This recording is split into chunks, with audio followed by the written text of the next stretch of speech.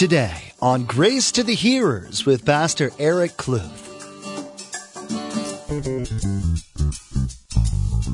We think that we have it under control. I think it comes back down to we think that we can handle things. Pride. Our prayer life increases when we face difficulty. But why does it cut back in good times? And I'm not saying all believers are like that, but there's those times where we yeah, this is good. Everything's on cruise control, and I can cut back on my prayer life. I think those are the times to really be praying and praising God for what He's been doing in our lives. When the Lord intervenes in your life in a huge way, in answer to prayer, healing, you're excited about the greatness of God.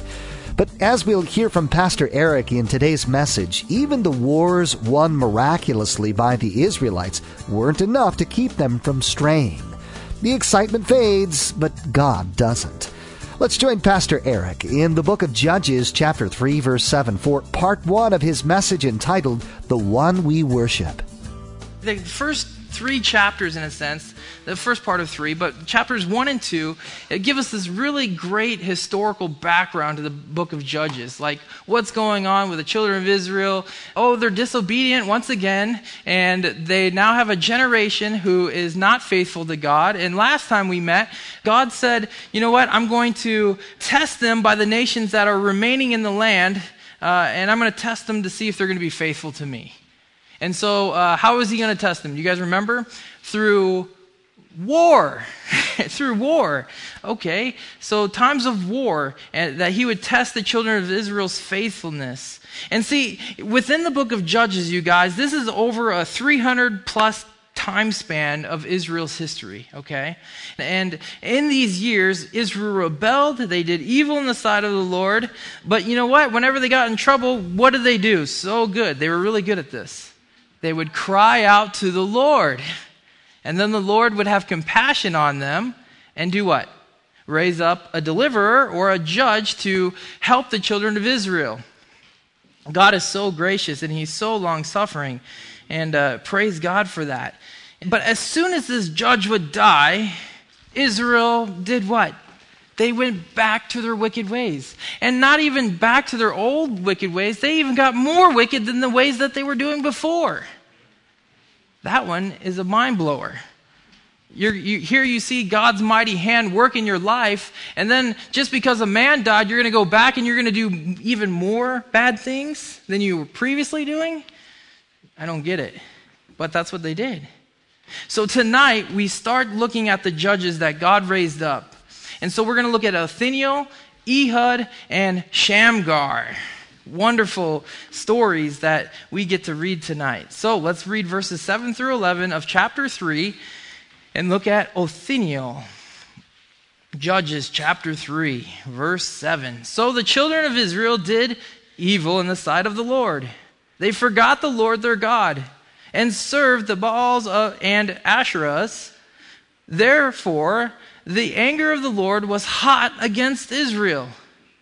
And He sold them into the hand of Cushan-Rishathaim, king of Mesopotamia. And the children of Israel served Cushan-Rishathaim 8 years.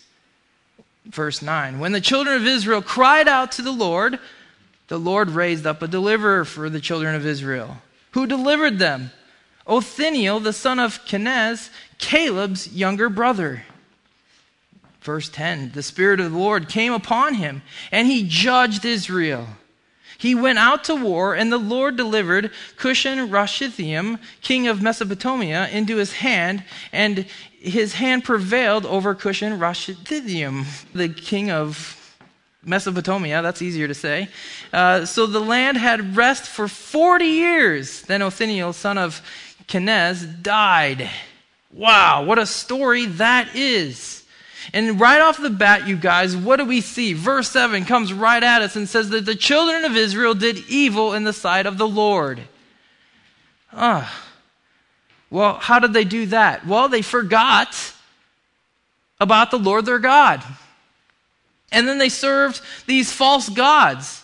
The Asherahs are sacred trees or poles set up next to altars, okay?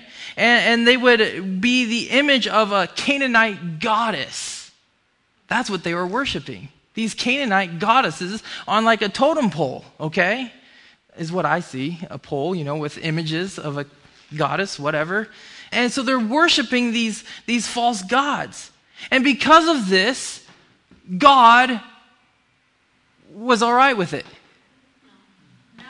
No. He was angry. In fact, it says in verse 8, the Lord was hot against Israel. Do you guys ever remember growing up and your parents being really hot against you? There were some moments in my life where I remember my dad being pretty hot, and I was like, okay, now is the time to obey, So here the Lord was very hot with the children of Israel. And so then we see that God gave them over to what they were worshiping. And they fell into the hands of the king of Mesopotamia, and they had to serve him for how many years? 8 years. They served him for 8 years.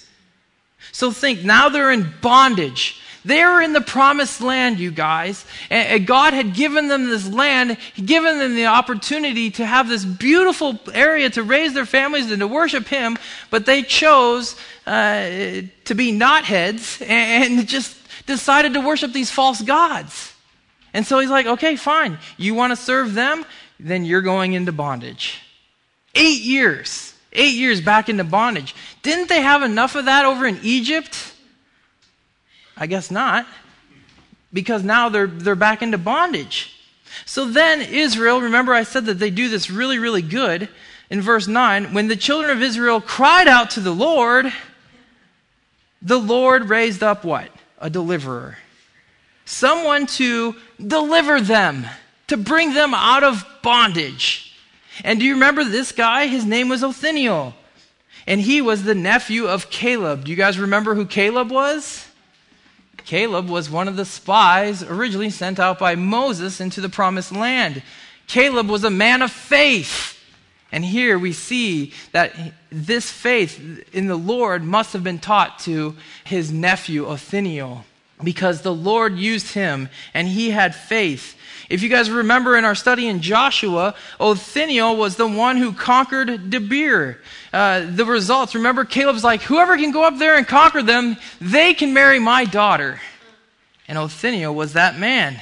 He was the one who was like, yes, I'm going to go and I'm going to conquer. And he won the victory. And he won Caleb's daughter. Interesting, right? But an interesting note, though, okay? So God raises up Othniel to go against the king of Mesopotamia, and guess what happened? He went out on his own power and his own strength, and he went and he got the victory. No, that's not what it says. Verse 10 says what? The Spirit of the Lord came upon him, and he judged Israel. He went out to war, and the Lord delivered the king of Mesopotamia. Man, here we have it, you guys. The Lord's Spirit came upon Othniel, and he was able to defeat the king of Mesopotamia. What a mighty feat that is. And we know there's testimonies of God's power and how he goes out before us to get the victory. Now, Othniel witnessed this firsthand. He was going out and fighting against this king who has enslaved the children of Israel for 8 years, and God's Spirit came upon him, and they went, and the Lord delivered the king into his hand. I bet if you were him, if you were Othniel, you'd be pumped up. You'd be like, woohoo, right? Probably more than a woohoo, you'd be freaking out, You'd be like, yeah! So there's two things I want to look at here with Othniel, okay? Number one, the story of Othniel. Number one, let's look at the children of Israel. Israel forgot God. Meaning what? They ceased to care about the Lord. They stopped caring. Israel stopped caring about the Lord. And this kind of heart will bring problems in one's life. Would you guys agree with me? Yes. Okay, we're on the same page. Because if you don't care about the Lord, Where is your focus usually at then? If you're not focusing on God, usually the focus is on you, or, just as the case in the children of Israel, their focus was on what? Poles with images on them and these little false gods, you know. I don't know if they're little, but that's what I think they are because it's a little g. Anyway, so these gods took their worship away from the Lord. So from the beginning of time, you guys, though, is this what God wanted for man? Did God want us to go off and forget about him? That's not what I read. In Genesis, he wanted man to remember his ways and to walk in his ways and to be obedient to his ways. But because of sin, man naturally turns to his ways. See, God is God. And the Bible, you guys, the Bible tells us, which I bet, I would assume that many of you know, he's a jealous God. He's a jealous God. In fact, he's so jealous, he told the children of Israel, I'm jealous. I'm jealous. And he says in Deuteronomy, he says, you shall have no other gods before me. You shall not make for yourself a carved image, any likeness of anything that is in heaven above, or that is in the earth beneath, or that is in the water underneath the earth. That pretty much covers everything. You shall not bow down to them nor serve them, for I, the Lord your God, am a jealous God. So God was up front with the people and saying, I don't want you to worship anything else. I don't want you to forget about me. I am God. I want you to worship me. Oh, but Israel didn't get that memo here as they were off doing their own thing. See, the thing is, you guys, God does not share his throne with anybody or anything. And we as believers need to be careful that we are not forgetting God. And God needs to be included in everything that we do. Everything that we do. He needs to be included in everything. Majesty, what does that mean? He is king. We are his servants. We need to look to him for every order of our life. For every order that he has for our life, we need to go to the king. But it seems like most times, and I've fallen into this, the only time that we seem to need God is during hard times. Remember the children of Israel, what were they really good at, you guys? Crying out during what? Hard times. They were really good at that, and I bet we're pretty good at that. Crying out to the Lord during difficult times. Well, why is it that we think when everything's under control that we don't need to cry out to the Lord anymore? When everything seems to be smooth, the waters are calm, everything's fine, I'm back to normal, the emergency's gone, I don't need to dial and I don't need to reach out to God anymore. Why is that? Well, I really don't know. It's just that heart of we think that we have it under control. I think it comes back down to we think that we can handle things. Pride. Our prayer life increases when we face difficulty. But why does it cut back in good times? And I'm not saying all believers are like that, but there's those times where we yeah, this is good. Everything's on cruise control, and I can cut back on my prayer life. I think those are the times to really be praying and praising God for what he's been doing in our lives. See, if our relationship was just based on bad times, I think, and I know, we're missing out on so much more. We're missing out on so much more. You know, we cry out, Lord, save us, and he's compassionate, and he provides the ways out most times. You know, he's faithful, and he loves us, and he cares for us. In fact, he's always given us a way out through Jesus Christ. But if we only look into him during these bad times, if that's what our relationship is based off of, I only come to you and talk to you when bad things are happening, man, we're missing so much more of God. We're missing so much more of him. Like, he has other qualities besides being Savior. He has other qualities. How about he's a friend? He's the Prince of Peace, the Comforter. See, Jesus said in John 15:15, "No longer do I call you servants, for a servant does not know what his master is doing. But I have called you friends. For all things that I have heard from my Father, I have made known to you." This isn't like a king that is just ruling, mean and just not including his people with anything. He just said, hey, whatever my Father tells me, I'm going to tell you guys. Because I don't look at you just as servants. I look at you as my friend. Friend. I have a friend in Jesus.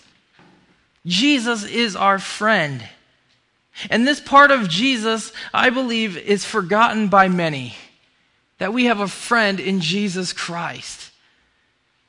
Now, when you're thinking of friends and friendship, what do you guys do? You can talk for hours about everything.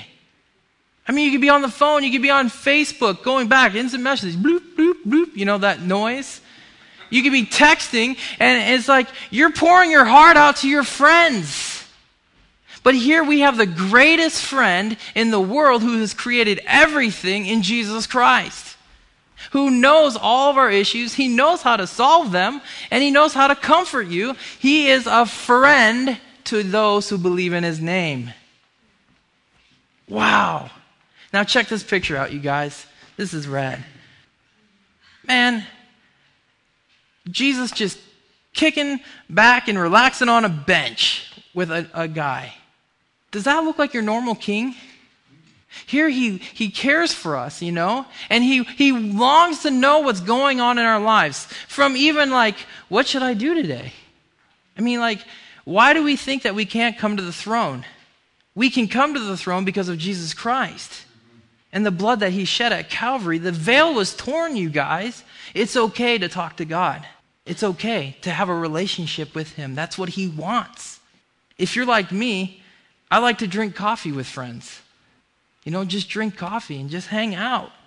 And the hours that you could go by and just drink. I don't know how many countless times I've had in Starbucks where it's like, oh yeah, we'll hang out for 30 minutes. And then the next thing I know, it's 2.5 hours. And I just poured out my heart to this person, I'm like, oh man, it was so good to talk to you. But you know what? Even though man is right and visibly in our face, we have the Holy Spirit dwelling inside of our hearts. And he knows even more of the details than our closest friends know. That's awesome, isn't it? To know that we have a friend in Jesus. Okay, so number 2 thing I want to look at, so Israel forgot about the Lord. Number 2 thing I want to look at is, where did this power come from that Othniel got?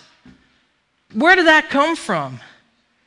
See, Othniel was chosen by God. And Othniel, like I mentioned earlier, he did not win the battle by his own might, did he? At least it doesn't say that in my translation.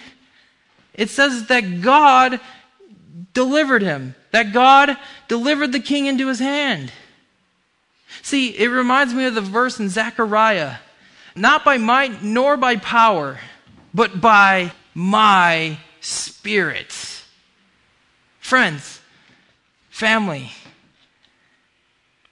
God has given believers today this power. This power called the Holy Spirit. Check out what Paul said about this. If this doesn't pump you up, it should. It says in 1 Corinthians 3:16, "Do you not know that you are the temple of God, and that the Spirit of God dwells in you?" Hello? What is that saying to you and me? That the Spirit of the living God indwells in you. That's powerful, you guys. And again, Paul said it to Timothy, that good thing which was committed to you, keep by the Holy Spirit who dwells in us. God's Spirit, who God is, and his attributes are in you. If you believe in the name of the Son of God.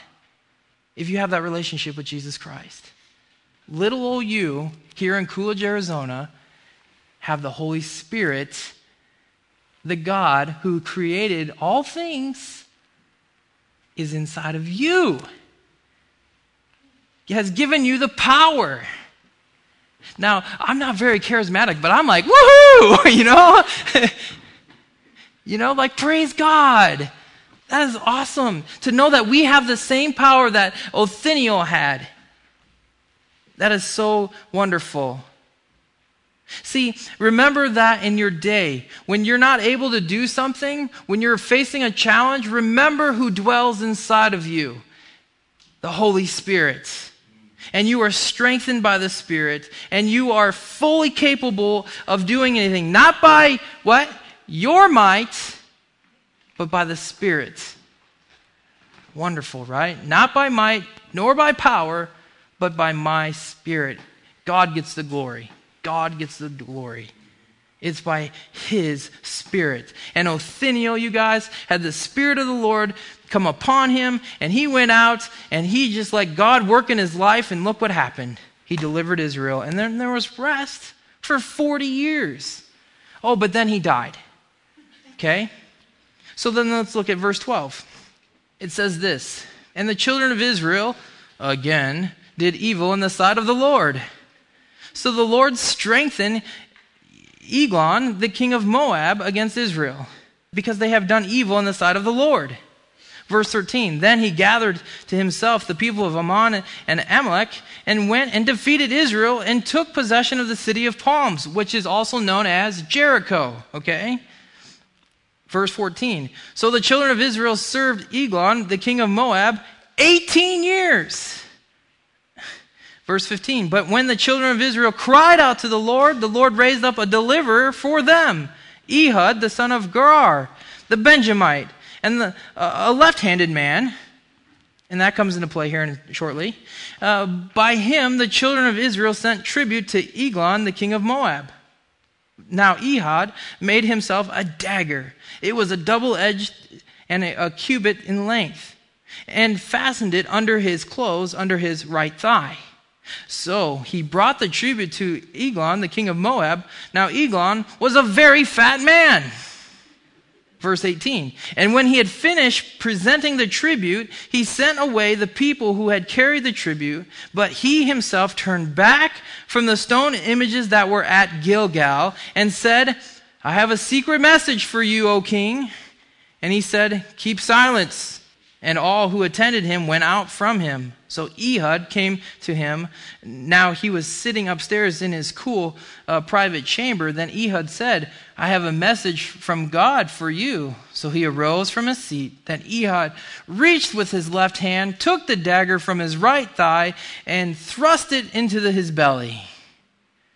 Even the hilt went in after the blade, and the fat closed over the blade. For he did not draw the dagger out of his belly, and his entrails came out. Wow, what a scene. That is awesome. I just got to say, that is awesome. That is rad. Who needs to watch TV? Read your Bible. Okay, verse 23. Then Ehud went out through the porch and shut the doors, and the upper room behind him, and locked them. When he had gone out, Eglon's servants came to look, and their surprise, the doors of the upper room were locked. So they said, he's probably attending to his needs in the cool chamber. Verse 25, so they waited till they were embarrassed, and still he had not opened the doors of the upper room. Pastor Eric will continue teaching through the book of Judges the next time you join us. As you've been listening today, perhaps some questions have come to mind. If so, we'd like to help. Just email your questions, comments, or prayer requests to info@gracetothehearers.com. That's info@gracetothehearers.com. We'll be sure to prayerfully respond because it's our desire to help you on your journey as you're seeking to walk with Jesus. You can also post your comments or questions to our Facebook page. Just search on Facebook for Grace to the Hearers Radio and join the conversation. If you can't find a church near you that's teaching through the Bible verse by verse, please let us know. We may be able to help you connect with a Bible study in your area, and we'll certainly add you and your community to our prayer list, as it's our desire to see God's Word being simply and systematically taught in every community. Again, you can contact us by email at info@gracetothehearers.com or give us a call at 520-723-7047.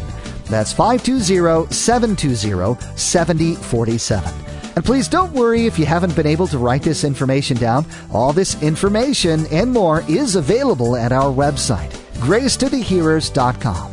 That's gracetothehearers.com. Log on to get to know us better. Join us next time as Pastor Eric continues to proclaim grace to the hearers from the book of Judges. That's next time on Grace to the Hearers.